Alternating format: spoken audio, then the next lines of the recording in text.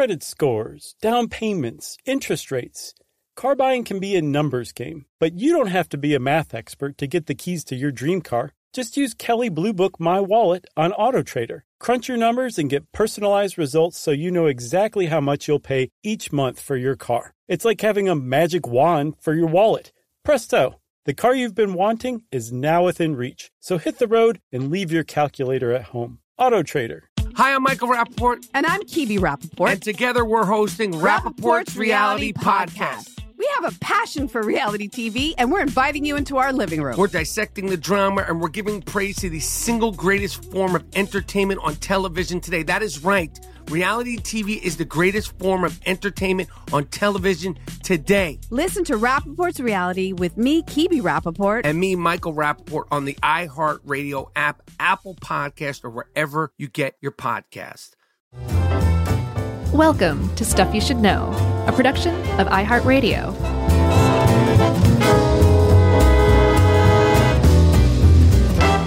Hey, and welcome to the podcast. I'm Josh Clark, and there's Charles W. Chuck Bryant, and Jerry's here, and this is Stuff You Should Know.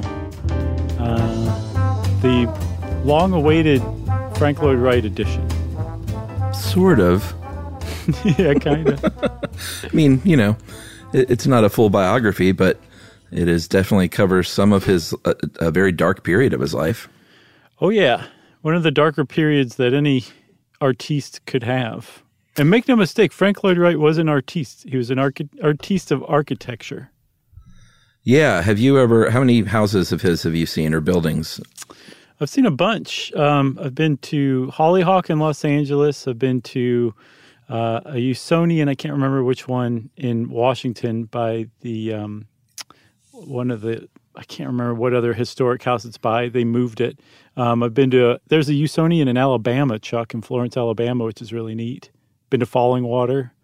Been to Taliesin West. I think that's it. Yeah. I've been to a handful myself. I've been to one in Tulsa and a couple in L.A. Of course, the Guggenheim. I think we've both been there. I have not. I have not. Really? Yeah. All the times you've been to New York and all the museums, and you never step foot in the Guggenheim? It's true. I've never been in the Guggenheim, sadly enough. I saw a movie where there's a shootout in the Guggenheim one. I highly recommend going to the Guggenheim. It's great. Okay. I thought it was George Costanza that designed the Guggenheim, not Frank Lloyd Wright. That's right. He always wanted to be an architect. That's right. He's my favorite line for that episode is when he talks about the redesign plans of the Guggenheim, and they go, "Really?"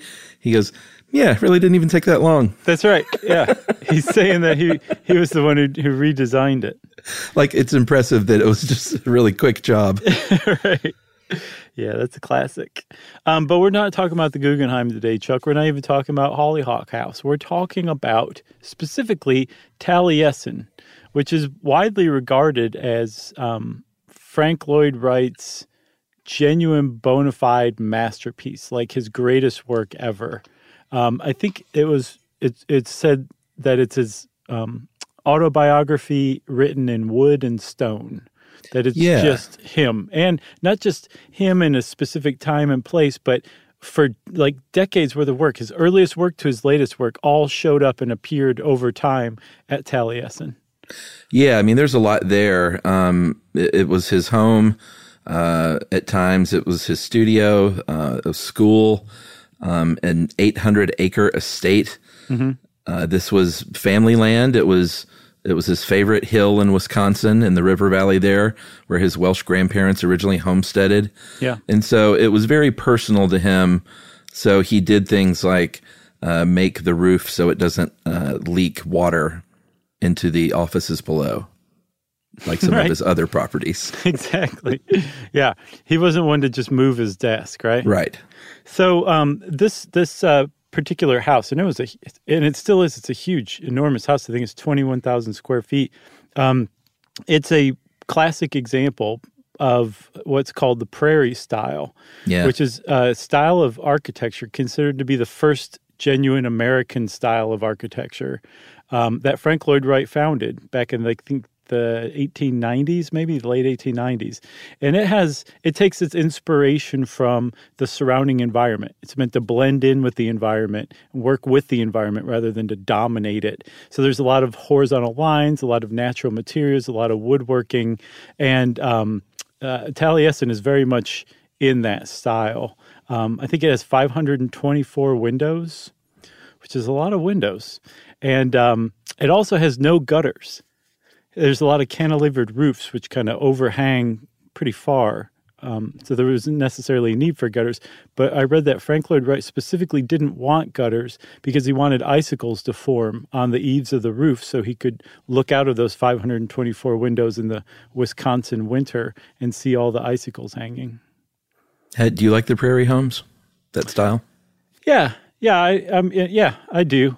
My problem with Frank Lloyd Wright's work is that it's so dated and old-timey that it almost makes me a combination of scared and nauseous.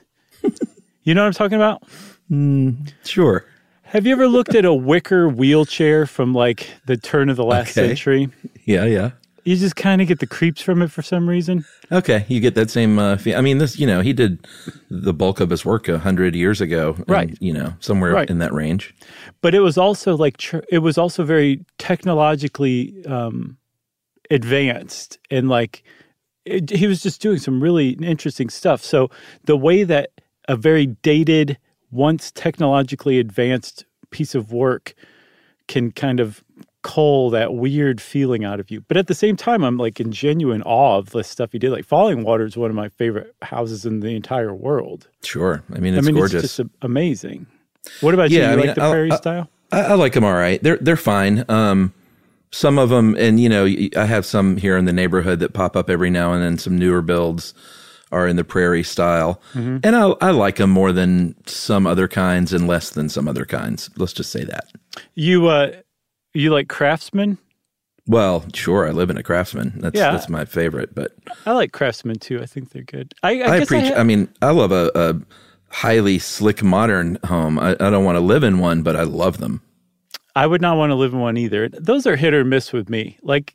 Some of them are just god awful. Some of them are just, when they hit the nail on the head, you're like, wow, that's one of the best houses anyone's ever designed and built. But they miss, it's almost like documentaries and horror movies. There's a lot of them, but only very, very few are truly great. That's my impression of modern homes. Yeah. we're into architecture though, as a couple, Emily and I, and we watch a couple of. I thought you meant you and me. Great. Well, us too. It's a triad. Well, I guess throw Yumi in there, and I guess we'd be a quadrad. But we have a couple of shows that we love to watch that are there's one called Grand Designs on Netflix that I highly recommend. Mm-hmm. And oh man, what's the other one? There's this not a married couple, but a pair that travels the world. The Great British Architecture Bake Off? No, that's not it. I can't remember what it's called, but Grand Designs is really good. I mean, and they follow these, sort of impossibly built houses designed and built by these incredible lunatic dreamers who are obsessed with sort of a thing. It seems to be the common thread is these obsessives. And it leads to something beautiful and great, usually. For sure, yeah. So one of the things about Frank Lloyd Wright is that he is, including during his lifetime, he's considered one of the greatest architects to ever live. Certainly the most popularly well-known, maybe, I guess you'd put it. Anybody who's ever heard of any kind of architecture, even vaguely, is probably familiar with Frank Lloyd Wright. Agreed. So when he put all of himself into Taliesin, he was building a home for himself, and I think it was completed in 1911. And it's worth pointing out, he was returning to his childhood home, to the valley where his clan settled. If you look around Spring Green, Wisconsin, everybody's got the name Lloyd in there somewhere. His maternal ancestors settled that area. And he was literally building on this hill, his favorite hill when he was a child, like you were saying. But he was doing this in the midst of one of the biggest scandals any architect's ever gone through. Yeah, so as you'll see through this show, and if you know anything about the man, Frank Lloyd Wright had a bit of a wandering eye and a bit of a philandering habit. And he had an extramarital affair with a woman named M-A-M-A-H, Mama Borthwick. Huh? I don't know. I've been testing it out too. I said Mama. Sure. Borthwick. And she was, they met in 1903. Wright was in his mid-30s at the time. He was already really famous as an architect. And he was commissioned to design a house for her and her husband, Edwin Cheney. And they were, it was going to be built there in Wisconsin, pretty close to Chicago, where Frank Lloyd Wright was at the time. She was pregnant in her mid-30s at the time with her second child, and got really involved in sort of working with Frank Lloyd Wright very closely. And that sort of, the classic story, at first it starts out platonic, one thing leads to another, and before you know it, they're bumping uglies. That's right. Smashing, as the younger kids say, from what I just heard that for the first time the other day. Didn't know that was a thing. So it's a thing now. So Frank Lloyd Wright, by this time, had 6 kids of his own, and he had made a name for himself, like around Chicago, building homes, designing homes for the well-to-do, especially in the Oak Park neighborhood. Apparently, just between 1900 and 1910, he designed 50 prairie houses. So he'd made a name for himself. But apparently, by the time, I think 1908 was when 1907, when they started their affair. By the time 1907 rolled around, he was getting kind of tired of doing the same thing. It's kind of like he was cursed. Like this school of architecture that he developed was so popular that that's all anybody wanted, and he had gotten bored with it by that time. So he seems to have been unfulfilled professionally and kind of took it out on his family in about the worst way you could possibly take things out on your family, short of cutting them up with a machete. By 1908, it was a pretty much well-known open secret in Chicago and of that high society in Chicago that this affair was going on. And he was sort of looked down on from his friends and his neighbors and his peers, different colleagues. His poor wife, Kitty, was long suffering because she kind of stood by his side anyway. And he realized that he really wanted to leave his family. And he did so. He said, I did not know what I wanted. I wanted to go away. And he did. In September of 1909, Frank left with her, went to Europe, left his wife and his 6 kids behind. And here's one of the more selfish quotes I've ever seen from a husband and father. And this was in his autobiography. So when family life in Oak Park in that spring of 1909 conspired against the freedom to which I had come to feel every soul entitled, I had no choice. Would I keep my self-respect, but to go out a voluntary exile? So he really felt, those were his words in his autobiography. So he had no illusions about himself, but he very much felt that, you know what, I'm Frank Lloyd Wright and I'm a man and I deserve this by my right. Yeah, so those are 2 key points. He's a man, so he deserved it. But more than anything, he was a legend in his own mind, which was sustained and verified by the public at large. But he was Frank Lloyd Wright, so more than anybody, he deserved that to go do whatever he wanted. And, whatever the consequences were for other people emotionally, to hell with that. One other thing that I think is worth pointing out is that he had money problems basically his entire life, despite the fact that, this man designed the Guggenheim. He designed some of the most iconic buildings and houses in the United States. And he had money just coming in by the truckload, but he would spend it as fast as he could get it and then some. So at this point in time, when he left his family, he apparently left them in financial straits as well. There's a biographer named Paul Hendrickson, I'm sorry. And he points out that there was a $900 grocery bill that was laying on the kitchen counter when Frank Lloyd Wright walked out on his family, which, at least pay the grocery bill so the family that you're leaving in a lurch can eat, Yeah, so his mistress left her 2 kids with her husband. She went on a train to New York City, met Frank at the Plaza Hotel. They had a few days there of, I guess, smashing. And then went to Europe, and he was famous the world over, so it's not like he could lay low. Very famous face, very famous dresser of fine clothing and those hats. So he didn't exactly blend in anywhere he went. So he was found out in Berlin. Chicago Tribune had a headline that said, "Leave families, semicolon." Nice little switch there. Yeah. Elope to Europe. And this whole time, poor Kitty, she says it appears like any other ordinary mundane affair with the trappings of what is low and vulgar, but there's nothing of that sort about Frank Wright. He is honest and sincere. I know him. My heart is with him now. I feel certain that he will come back. And that's one of the saddest parts about all this, is she was sort of like, he's just philandering a bit and he'll come back to us. Yeah, it is sad, but also, whatever his kids were thinking too, like, well, I guess Dad didn't love us enough to stick around. Another, I think, kind of telling clue about Frank Lloyd Wright's enormous arrogance was he called his and what are we going to call her, Chuck? Mama? I'm calling her Mama. Okay. His and Mama's flight to Europe after abandoning their families, he called it a spiritual Hegira or Hegira. Yeah. And I had not seen that word before, and it turns out Hegira, or Hegira, Hegira, is what Muhammad's exodus from persecution in Mecca was called. Yeah. And he left Mecca to go to Medina, where he founded Islam. And to Frank Lloyd Wright, this is what he and his mistress were doing when they abandoned their families and fled to Europe. Yeah, he thought a lot of himself. He was an SOB, man, plain and simple. He's a classic example of, having to compartmentalize the genius of the work and just the complete horribleness of the person, I know. But it can be done. It can be done. I disagree with anybody who says, there's certain exceptions, I'm sure. But anybody who says, well, this person held some pretty terrible views, so we shouldn't pay any attention to their work from that point on, I disagree with that. I think that there are tons of exceptions to that rule, although there are tons of exceptions to the exception to that rule too, if that's not confusing enough.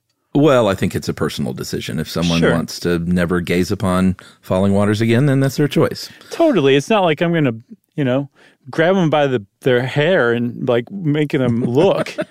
But I would disagree with them in a lot of cases. Yeah, like Manson's music. Fantastic. Just beautiful stuff. Really good stuff. For sure. So Frank Lloyd Wright returns to Chicago in 1910. Meemaw stayed behind. She stayed there in Europe for another year because she was getting a divorce from Edwin Cheney. And so she stayed there wrapping that up. Frank moved back with Kitty. He had no intention of staying. And I think it was pretty clear to Kitty at this point because she said, Mr. Wright, I wonder if he made her call her that. Mr. Wright reached here Saturday evening, October 8, and he has brought many beautiful things, everything but his heart, I guess, and that he has left in Germany. Yeah, but he came back a bit of a pariah. Oh, just a tad. They were pariahs before. There was a woman who grew up living next door to Mama and her children, and she, years later in her diary, recounted a time when her mom refused to give Frank Lloyd Wright cream when he came over from next door to borrow some, and said that they were sinners and she wasn't going to help them out at all. So when they left for Europe, made headline news for leaving their families, and then he returns, moves back in with his family, just long enough to plan his next home for him and Mama. The people in his social orbit did not take very kindly to that. Professionals, neighbors, friends, gossip columnists, basically everybody in the Midwest who had anything to do with anything, rejected him and Mama. Yeah, and to boot, when he gets back, because he needed seed money for his new home, he had a benefactor named Darwin Martin, and he said, hey, listen, I want to build this great cottage, and this affair is long over, and this is going to be a cottage for my mom, and I promise it's not going to be our little smash shack, and so give me $25,000 to get this project going. He got it. He moved into the home with his mistress, and I think by Christmas 1911, they were officially living together there in Greenspring. Yeah, he said, "Thanks, chump. Thanks for the money." And because just trashing Frank Lloyd Wright as a person is a lot of fun, I want to add this detail too. Darwin Martin, his benefactor, over the course of Frank Lloyd Wright's career, lent Frank Lloyd Wright $75,000 total. And when the stock market crashed in 1929, Darwin Martin lost everything. Like, he was flat broke. Went from an extraordinarily wealthy man to just flat broke for the rest of his life. Frank Lloyd Wright never repaid any of that money, but he made sure that when his autobiography came out, that Darwin Martin got a free copy. Oh, that's nice. Yeah, he really pulled that out at the last minute, didn't he? All right. So let's take a break, and we'll come back and talk about things taking a turn for the worst a few years later in August of 1914. Stuff you should know. Josh and Chuck. Stuff you should know. Life's better with American Family Insurance because our home policies help protect your dreams and come with peace of mind. Save up to 25% by bundling home, auto, and life. American Family Insurance. Get a quote, find an agent at amfam.com. Products not available in every state. Discounts may not apply to all coverages on an auto or home policy. Discounts do not apply to life insurance policies. Visit amfam.com to learn how discounts may apply to you. American Family Mutual Insurance Company, SI, and its operating companies, American Family Life Insurance Company, 6000 American Parkway, Madison, Wisconsin. Something that makes me crazy is when people say, well, I had this career before, but it was a waste. And that's where the perspective shift comes, that it's not a waste, that everything you've done has built you to where you are now. This is She Pivots, the podcast where we explore the inspiring pivots women have made and dig deeper into the personal reasons behind them. Join me, Emily Tish Sussman, every Wednesday on She Pivots as I sit down with inspiring women like Misty Copeland, Brooke Shields, Vanessa Hudgens, and so many more. We dive into how these women made their pivot and their mindset shifts that happened as a result. It's a podcast about women, their stories, and how their pivot became their success. Listen to She Pivots on the iHeartRadio app, Apple Podcasts, or wherever you get your podcasts.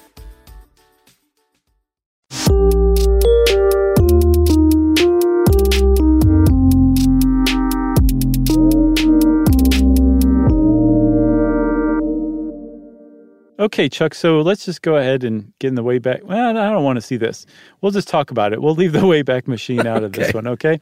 So sure. on Saturday, August 15th, 1914, around lunchtime, actually exactly at lunchtime, Mama Borthwick, Frank Lloyd Wright's mistress, longtime mistress, was sitting down for lunch on a terrace at Taliesin with her two kids. To his great credit, Edwin Cheney, her ex-husband by this time, was not interested in keeping Mama from seeing her children as punishment, so they went to visit pretty frequently. And this was a time when they were visiting. So the three of them were sitting down to lunch. John, I think he was 10, and her daughter Martha, who was 8, and Mama were sitting down to lunch on the terrace. Okay? Just put that in your pin. Put that pin in your hat and smoke it. So, wow, really mixing metaphors. So they're out on the terrace. Inside in the dining room, there are 5 of Frank Lloyd Wright's employees, Emil Brodel, Thomas Brunker, David Lindblom, Herbert Fritz, and William Weston, and then Weston's son, Ernst. So they were all sitting down to eat. I think put a pin in maybe both of these scenes. Mm-hmm. And we'll tell you a little bit about the handyman of the property named Julian Carleton, who in the weeks and months leading up to this date had been acting really weird. He was aggressive. He was getting in arguments with other people. He was acting very strangely. He started sleeping with a hatchet and a sack beside his bed. He was married, and his wife, verified this stuff. He was talking about killing people. And there was rumor that he was being let go, and that he and his wife were already had basically a train booked to Chicago to look for other jobs. So this is sort of the mindset of what's going on with Julian Carlton at the time of this lunch. Right. Julian was actually, he was a handyman, but at this point, he also helped his wife Gertrude when she was cooking. He would serve. So he served lunch to Mama, and then he served lunch to the 5 employees in the dining room. And then as they started to eat, he approached William Weston, the foreman of the whole jam. William Weston was a pretty important guy around Taliesin, and asked if he could go get some gasoline out of the shed, I guess, because he was going to clean some rugs with it. With gasoline? With gasoline, yes. Guess that was a thing back then. Sure. That's some old-timey rug cleaning, if I've ever heard of it. But so Weston said, sure, of course, go ahead. And things went downhill really quickly from that moment on. Yeah, so appreciate you leaving this part to me. Carlton comes back. Oh, I'll fill in, don't worry. He's got the gasoline, and he also has an axe. And the sequence is a little bit unclear. I've seen both ways of which happened first. But he slaughtered Mama Borthwick and her kids on the porch, and then poured gasoline under the dining room doors and trapped them in the room and set the dining room and therefore the house on fire with everyone trapped inside. It gets even worse than that, though. After he had slaughtered Mama and her kids with the axe and set the house on fire, he went around to a dining room window, where the people who were trapped in the dining room that had just been set on fire were jumping to safety from. And as they jumped to safety, he ran after them and killed them with the axe. He would finish them off. Sometimes they were on fire, and he would hit them in the head with the axe and killed them. And there were 9 people who were dining that day, and he managed to kill 7 of the 9. 3 people survived the initial assault, the fire, and then the picking off with the axe. The first guy who got away was named Herb Fritz. He was a draftsman, a younger guy. I think he was still a teenager, who went on to become an architect, I believe. But he was the first one to jump through the window, and so he was able to get pretty far away from Julian Carlton before Carlton noticed that people were jumping through the window and came around to pick him off with the axe. That's right. William Weston got out of the window. Carlton hit him with the axe, thought he was dead, but he wasn't dead. In the meantime, Fritz, like you said, Carlton didn't even know he was gone. So he actually managed to get to the neighbors and contact authorities, which ended up sort of saving a lot of the house because they helped put it out. And the other guy who managed to at least get out the window was David Lindblom. He escaped with Fritz. So Fritz and Lindblom, when they ran to that house, it was like a half a mile away, which is really significant that Lindblom was able to do it because he was burned so badly that he died from his burns. And yet one of the last things he did on Earth was to run a half a mile to get help at the nearest house with a phone. Yeah. So, people get there, they put out the fire. Hours later, Carlton was discovered in the basement of the house in an asbestos-lined boiler room. Mm-hmm. He went down there to die in the fire, but also doubled up by drinking a bottle of hydrochloric acid to make sure he did the job, and neither one of them worked. He actually survived both of those things. I actually saw that he was in the furnace because he was trying to survive the fire. And he didn't drink the acid until he knew he was discovered. Oh, see, I saw the opposite, that he went down to the furnace because he wanted to die in the home. Huh. Yeah. The reason the furnace made sense to me, or that he was trying to survive in the furnace, was that if he couldn't escape from the house, that would be the safest place because it was the middle of August and the furnace wasn't on. So it would have conceivably protected him, or else it would have turned into that bronze bowl torture thing. You know, the bronze bowl that you put a human being in and light a fire under the bowl? Yeah, I remember that. Sounds like a pretty horrible way to die. Either way, yes, it should be restated that Julian Carlton drank what he thought was a lethal dose of hydrochloric acid. That's how he chose to try to end his life. Yeah, so there was never any motive really rooted out. Clearly, looking back now, he suffered from some kind of mental illness. Mm-hmm. I don't think you can just all chalk it up to a grudge over being fired because of his behavior over the previous weeks and months. Mm-hmm. And, it was just one of those things. It was a time where they weren't diagnosing things like that. So he clearly had some form of mental illness, I think. And they never conclusively determined a motive. But like I said, his wife testified that said, we were headed to Chicago. We were going to get work. And he ended up dying. But he couldn't eat, basically, because he had torn up his stomach lining and his throat so badly with that hydrochloric acid. He died 7 weeks later in jail from starvation. Yeah, another interpretation I saw is that he had purposefully starved himself because the acid didn't work, that it wasn't just that he couldn't eat, but that he wouldn't eat, and that he died from self-imposed starvation. Either one's pretty terrible stuff. Just a brutal crime. Yeah, and I mean, I agree with you. I think he clearly was mentally ill, not just from the act that he carried out, but also the fact that he'd been ranting and sleeping with an axe for weeks leading up to it. But I think his perceived treatment or outright treatment around Taliesin, coupled with the idea that they had been dismissed and that was going to be their last day, is I guess what drove him over the edge. Yeah, so Frank, you mentioned, or you've noticed we haven't mentioned him. He was in Chicago at the time. He was working, kind of finalizing everything on the construction of Midway Gardens there in Chicago, working with his son, John Lloyd Wright, who is his second oldest. And in the autobiography of John Wright, called My Father Who Was on Earth, said he remembered an unnatural silence when the phone call came in, except for his father's labored breathing. And then he came back in the room and said, "What's happened, Dad?" And his father said, "John, a taxi.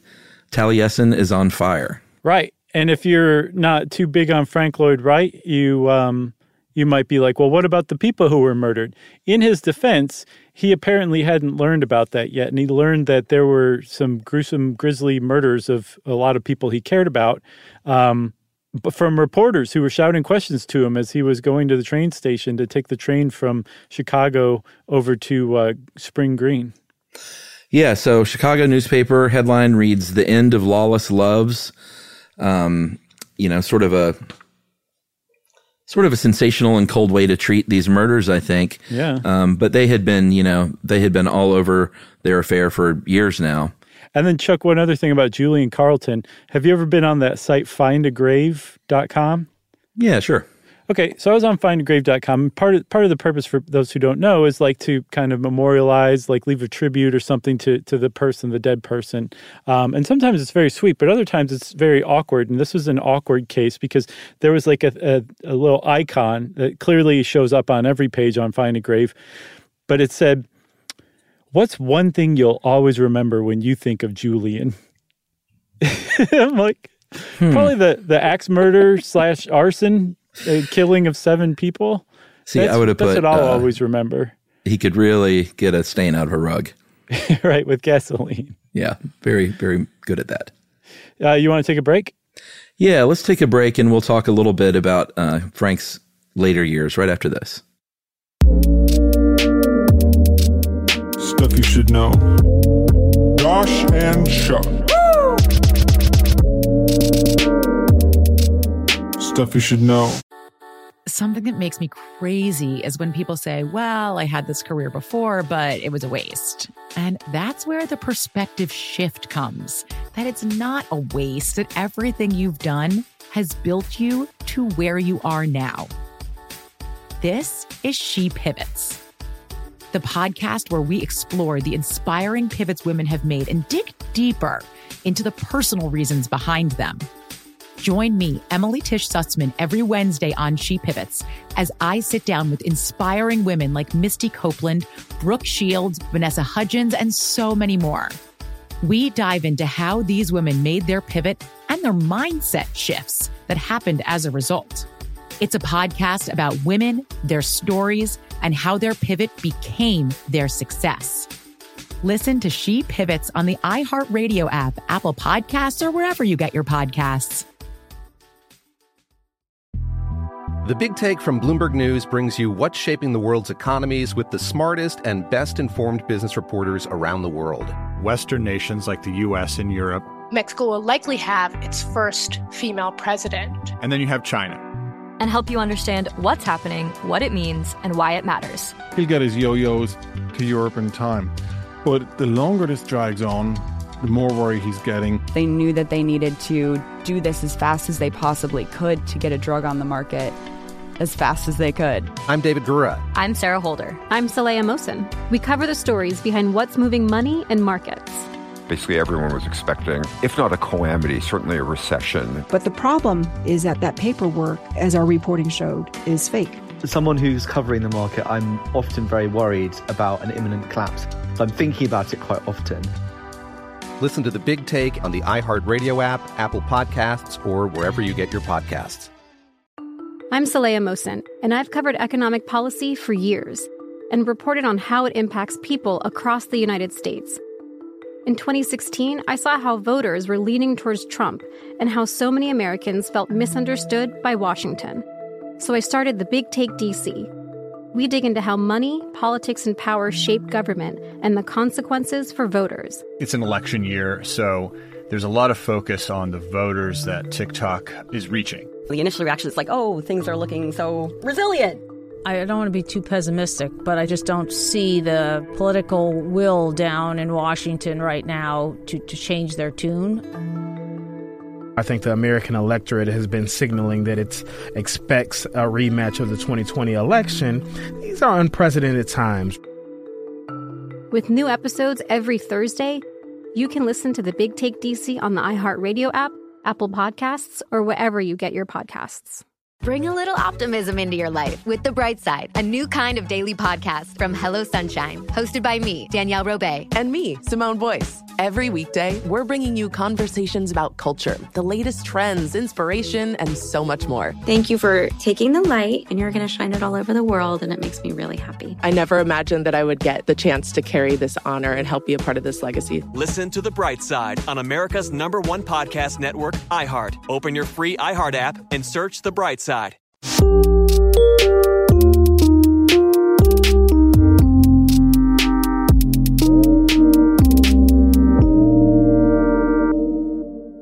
So this murder really, and of course the fire, really took a toll on Frank Lloyd Wright. For the next, 20 years, he really struggled with his work. He struggled for his freedom from the press, obviously. Mm-hmm. He was always in the press, but it was worse now than ever. And he did not suffer long romantically, though. He took up very quickly with a woman named Maud Miriam Hicks Noel. Mm-hmm. She went by Miriam. Mm-hmm. And she was an artist. She was a morphine addict.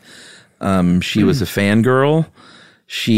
They had a terrible, terrible, abusive relationship. It seems like kind of both ways, like a bit of a Sid and Nancy type thing going from everything I could read. There were terrible people on both sides. Yeah, so he met when she was very young. She said he hadn't been with me 10 minutes before he said, "You're mine." And they had a 10-year courtship that was very, very dysfunctional, very miserable. Mm-hmm. And when he got divorced in 1922 from Kitty, he decided at some point to marry, I think about a year later, to marry Miriam with that old mistake, thinking things would be different once they get married. And that's not at all how it went. They ended up splitting up, I think, 6 months later, something like that. He said that to oppose her now in the slightest degree meant violence. That's how bad the relationship had become. So it was I get the impression from this biographer, Paul Hendrickson, the book he wrote, by the way, is called Dreams and Furies of Frank Lloyd Wright. And it's like 600 pages, I believe. But he does not paint a very flattering picture of Miriam at all. No, not at all. And like I said, they were not good for each other, it seems like. Mm-hmm. In 1924, after his divorce from Miriam, he gets married a third time to Olga Ivana. Her name was Olga Lazovich Hinzenberg. She was married. She was a dancer. They met at a ballet where she was performing. And they actually had another kid. Frank had his seventh child with her, a little girl, in 1925. And Miriam comes back, though, and kind of tries to wreck their marriage, too. Yeah, when they had their baby, she showed up at the hospital and made a scene, which is a pretty nasty move. She refused to give him a divorce. She would talk to the papers about him. She teamed up with Olga's ex-husband, or soon-to-be ex-husband. She definitely worked against him, but I guess eventually either got bored or was bought off or just kind of went away, because from what I can tell, Olga and Frank managed to carve out a happy married life for themselves from the 1920s, 1924 when they got married onward. I guess by the time, once Miriam left the picture, they were able to kind of settle in until Frank's death in 1959. Yeah, and Miriam actually got him arrested at one point under the Mann Act, MANN, which was a federal law that prohibits transport of women and children across state lines for the purposes of debauchery or prostitution. Yeah. And I'm not really sure how that happened. It did not stick, obviously. He spent a couple of nights in jail, and then the charges were dropped. But he went into a long dry spell work-wise, did not get hired a ton over a certain period of time, and then from the 30s to 59, when he died, he did some of his best work, maybe perhaps of his career. Absolutely. It was during that time he did Taliesin West, which, like I said, Yumi and I went to. We went out to Scottsdale and visited with our friends Blair and Aaron out there, who are Scottsdale peeps. And we went to Taliesin, and it was just Chuck, dude. Have you been to that one? Haven't been to Taliesin West, no. It's really, really cool. Just the little, just so many details about it. And there's a lot of fountains, which is really refreshing in the desert. It's just a really great, neat little place for sure. And I use that in the absolute wrong way. It's pretty big, but it's a charming place for sure. Yeah, and of course he did the Guggenheim after that. He Falling did Water Falling Water. Yeah. So it was a very productive period of his life. Maybe should we do more on Frank Lloyd Wright in the future, or is this it? No. We'll do the in true Stuff You Should Know style and just chip away at different parts about his life and then do a full biography on him years down the road. All right. That sounds good. I thought of another place I went, a Frank Lloyd Wright place. There's a Florida Southern College, or University, I'm sorry, is a Frank Lloyd Wright Design Campus. It's amazing. I'll have to check that out too. You should check it out. There's like this really great covered walkway that you walk around everywhere, and it's really neat. You just feel immersed in Frank Lloyd Wright. It's not just, one building or one house. It's a whole campus. I love it. If you want to know more about Frank Lloyd Wright, then just go out after the pandemic ends and start visiting some of his houses. And since I said after the pandemic ends, let's optimistically go on to listener mail. No, sir. No listener mail today. I think today we should take a little bit of an opportunity to talk for a few minutes about our book. Everyone's been really patient while we've plugged the pre-sale of this book. I think by the time this comes out, the book will be out. Is that right? Is this after the 24th, probably? Yeah. Jerry can make it so. I think it is, but if not, it's just before. And I finally got the books delivered to my house in hardcover edition, and I got to hold it in my hand, as have you. And dude, it's great. I'm really proud of the work that we did along with Flatiron. Our co-writer Nils, who's just an amazing dude. Yes, our illustrator Carly Monardo, who did just an amazing job throughout the book of bringing just passages that you didn't even think of just suddenly kind of came to life through her illustrations. Yeah, I mean, there's an illustration of Momo. There's an illustration of my daughter. There are nice little Easter eggs in there. We haven't talked a lot about the contents of the book. There are, we had a lot of fun with the notes at the bottom, the footnotes. It's really became kind of a fun part of the book. We mention, I don't even have to lost count how many podcasts we mention, but we notate those in the end.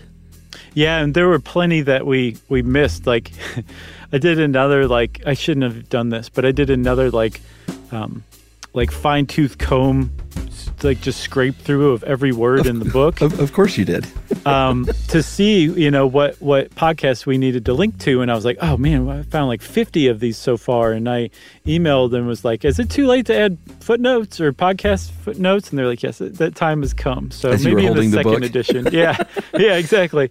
Can we get these reprinted? But I have the number here, actually. We have listed in the book, or referenced in the book, we have 274 references to other podcasts. Mm-hmm. But here's a few of the chapters. We did one on Murphy beds, one on backmasking, one on aging, one on donuts. That's a great chapter. I love that chapter. What else? Kamikaze, demolition derbies. Mm-hmm. It's like stuff you should know in book form. It is, definitely. And as we've said, like, none of these are just like an entire podcast. It's more like, we took maybe the history of something or, one aspect of one of the things and kind of dove into it and fleshed it out like that. So hopefully we'll be able to turn these into full-size like podcast episodes one day. That's kind of our intent. But even if we don't, I think the book like really covers them in an enjoyable way. Totally. Jack Kevorkian. Mm-hmm, that was a good one too. Keeping Up with the Joneses. That's one of my favorite ones. Yeah. There's like 27 just amazing chapters in there. Each one's better than the last. And then astoundingly, it starts back over and somehow chapter 1 is better than chapter 27. But, if you haven't bought it yet, I highly encourage you to. It makes a great gift. Even if the person doesn't even know who we are, it's in the great tradition, I think, of the great bathroom readers. You can pick it up at any point in the book and read any chapter, and it's just a lot of fun. My daughter even likes it because of the pictures, and she loves looking at the back and going, "There's you and Josh." I know. It's very cute. It is cute. So one other thing I want to say is, like, we really appreciate you guys who have already pre-ordered the book or who will buy the book or who bought the audio book. That's available too. But if you can't, if you're like, I just don't have the money right now, or I don't feel like spending the money, I just like the podcast, that's fine too. Like, we're not mad at you. No. But we appreciate the people who have supported us by buying the book. So thank you very much to everybody who has or will buy our book, because that's very kind of you, and it means a lot to us. And you can look forward to a kid's version coming soon. Yes. Right? Yeah, eventually we're taking the same 27 chapters and kidifying it, but without being patronizing. So yeah, that'll be a really swear cool words. Book. Right. No, we're taking the swear words out. The chapter on Mezcal didn't make the cut in the kids' book. I know. I think this book is appropriate for kids as young as like probably 12 years 17? old. It's not like it's 12. It's not like it's dirty or anything. It's it might just be a little advanced for younger kids, but we're gonna make sure that the younger kids have their version too. Yes, it'll make every 12-year-old who reads our the adult book really want Mezcal. So anyway, thanks to everyone who's bought it. It's called Stuff You Should Know, an incomplete compendium of mostly interesting things. You can get it wherever books are sold. Of course, we encourage you to buy from independent bookstores if you can, to try and keep them in business. Yep, for sure. I guess that's it, huh? That's it. Okay, well, thanks, everybody, for hearing us out about our book spiel. And if you bought the book or the audiobook, thank you. If you can't, again, we love you anyway. So don't worry about it.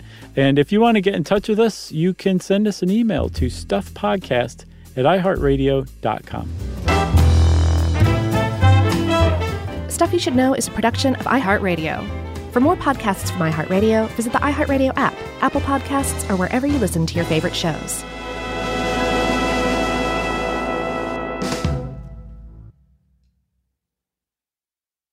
Hey, if you haven't heard of Visible, well, now you have. They're the wireless carrier that's making wireless visible. It's in the name. Switch to Visible, the wireless company that makes wireless visible. Get a one-line plan with unlimited 5G data powered by Verizon as low as $25 a month, every month, taxes and fees included. Use promo code STUFF20 to receive $20 off your first month for listening to this podcast. Switch now at Visible.com. For data management practices and additional terms, visit Visible.com. The Visible monthly rate is $25 per month. Hi, I'm Michael Rappaport. And I'm Kibi Rappaport. And together we're hosting Rappaport's Reality Podcast. We have a passion for reality TV, and we're inviting you into our living room. We're dissecting the drama, and we're giving praise to the single greatest form of entertainment on television today. That is right. Reality TV is the greatest form of entertainment on television today. Listen to Rappaport's Reality with me, Kibi Rappaport. And me, Michael Rappaport, on the iHeartRadio app, Apple Podcast, or wherever you get your podcast.